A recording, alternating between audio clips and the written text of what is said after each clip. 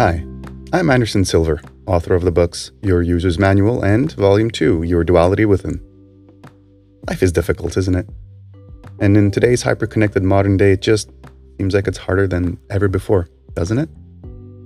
Well, I'm here to tell you it really doesn't have to be that way. With a little help and guidance from ancient Stoic philosophers, you really can attain an anxiety-free and purposeful life. How do I know? Thanks to Stoicism, I'm one such person who turned his life around, and I'm here to share some of that ancient wisdom with you. Welcome to Stoicism for a Better Life. Hello there. For this exercise, let us look at the moral letters of Seneca to Lucilius 5:5. Just as it is a sign of luxury to seek out dainties, so it is madness to avoid that which is customary and can be purchased at no great price. Philosophy calls for plain living, but not for penance, and we may perfectly well be plain and neat at the same time. This is the mean of which I approve. Our life should observe a happy medium between the ways of a sage and the ways of the world at large.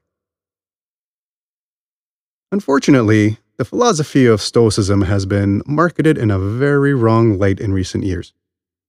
It has been associated with machoism, toughness, and a lack of emotions. Philosophy for tough guys who shed no tears and have no fears. Hoorah! Well, this in reality couldn't be further from the truth. The goal of the Stoic school of thought is not to teach strength, endurance, or self-deprivation specifically, although these are common patterns that emerge from its practice. The core doctrines of Stoicism is to give guidance on living a virtuous life. And how do we define virtue? For the practitioners of Stoic philosophy, or as you'll recall, us Prokoptons, virtue means using your time, resources, and capacities for the betterment of the human community, not learning to endure pains or discomfort. Depriving yourself, punishing yourself, unduly discomforting yourself, and self-debasement is not self-improvement in and of themselves. Now, with that said, recognizing and shedding unnecessary luxuries can help improve one's life by simplifying it. Why is simplifying your life good and virtuous, you ask? Simple. It makes more time for the more important things you want to do in life. Recall that time is the only thing we cannot make more of. It is our most valuable resource. So, anything that frees up more valuable time to do the things you want to do is naturally a good thing in the pursuit of virtue. But punishing yourself for no good reason, like taking cold showers for the sake of displaying strength and self-discipline, does not make you a better Stoic or a better human being.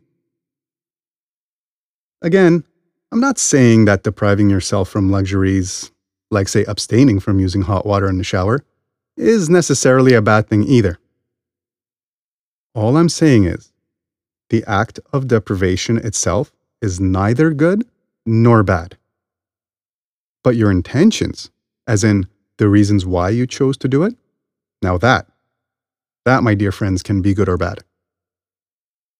In fact, it is only in our intentions that we can judge said deprivation of being good or bad.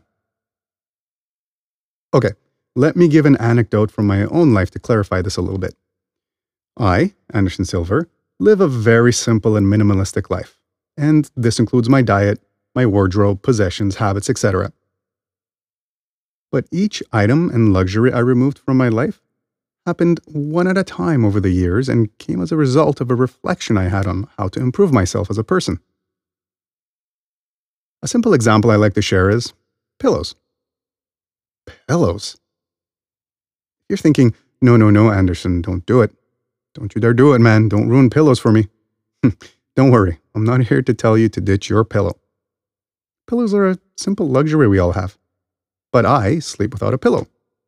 Not because I'm some rough and tough guy who needs a campfire, the stars for a blanket, my horse saddle to have a good night's sleep. I also didn't remove my pillow to prove to myself and the world that, hey, look at me, guys. I'm so pure, so minimalistic. Heck, just call me Diogenes because I don't need any external comforts to live my life. I'm a lone wolf. No, none of that. Look, pillows are awesome. There's nothing evil about a pillow, nor is there anything manly about not using a pillow. Pillows are squishy and you just melt in when you lie down. I mean, the right pillow is heavenly. Now I ask you, is there any inherent logic in removing your pillows from your life? Does the act of removing the luxury itself make you a better person? No, it doesn't. But in my case, there was a specific logic and reason, which is why I removed it. What was the reason, you ask? Big reveal. It was because of my job. Let me explain. You see, I have to travel for my job sometimes. And anyone who has had to sleep in a hotel room knows that the most common reason for not being able to get a good night's sleep is the pillow being too hard or too soft, or too thin or too thick, compared to your own pillow. And this is true no matter how comfortable or uncomfortable a hotel room and bed is. There's something about a pillow, no matter how expensive, it just can't match the comfort of your own pillow at home. Furthermore, I think most of you would agree with me that getting or not getting a good night's sleep definitely affects our mood the next day. If we don't sleep well, physical fatigue turns into mental strain, which makes it more difficult to use our rational mind in navigating our day. We just default to the animal autopilot that gets us through the routine. Sure. I mean, just because we're that tired doesn't mean we'll shut down for the day and not be able to get through. No.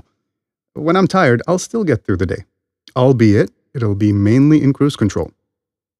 And you see, therein lies the problem. Personally, this is contrary to my daily goals. I want to make an effort in the present moment to be the best person I can be as often as I can be. This means trying to be present in the moment with my rational mind. But when I don't sleep well, I'm not as present in the moment, I'm not as patient as I can be, and generally speaking, I have a lesser disposition to engage my rational mind, and generally I'm more irritable. So the solution for me was simple and logical. I took pillows out of the equation. The first week it took some getting used to, but now I sleep every night, very comfortably I might add, without a pillow. My body got used to this, so when I travel now, I just remove the pillows from the bed, and I sleep like a champ wherever I go. This means, even while on the road, I give myself the best possible chance of being the best version of me when I wake up the next day. In this particular case, my intentions are virtuous, which makes my removal of a luxury also virtuous. To sum up the lesson here, living a good life is not about self-deprivation or punishment. Removing a luxury in and of itself does not make you a better person. Living a good life simply means holding yourself to a higher, more virtuous standard with respect to your judgments and actions. Do you really have to punish yourself to do this? Sure, I'll admit that with the removal of luxury, more often than not, we become better people, for various reasons. But a luxury should only be removed because we know it will help. We should not remove it and assume it will help.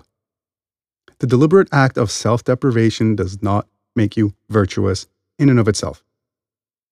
Only doing it for virtuous purposes makes it so. So, for this exercise, ask yourself if you are truly using your time and resources towards the betterment of the human community. Are there any minor luxuries you can give up to make you or the world around you a little better, or even just simpler? If so, consider giving it up. But don't look to give up luxuries just for the sake of being ascetic or simple or minimalist or a tough guy. That brings us to the end of the episode, and you might have noticed this episode was a little longer than usual. That's because Season 1 is coming to a close and I want to leave you guys with some meaty content. The next episode will also be longer than usual, so I hope it will help you tide over until the next season comes around. If this exercise helped you do something differently in your life, or give something up, hey, let me know about it. I always love hearing you guys' stories. And I try to get back to you all as well. I know sometimes it takes a few days to answer, but I make sure I get around to each and every one of your questions. I promise. Keep them coming. Reach out to me using @YourManual on Facebook and Twitter. Find me on Reddit and on my Patreon page. Let's keep the conversation going, you guys. Hey, you can even tell me all about how much you love your pillow. All right, we'll talk to you guys next time.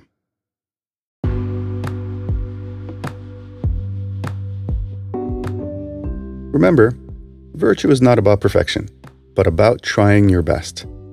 No matter how big or small that effort might be, just keep working on improving yourself, and by definition, you will be virtuous. Check out my articles and other podcasts. Hey, they just might help you on your journey of self-improvement. You can access them all on patreon.com/AndersonSilver. Follow the page to receive notifications of all my new content, and all of this is absolutely free, of course. I wish you all a productive and tranquil week, and remember, we're all in it together, and we're all rooting for each other.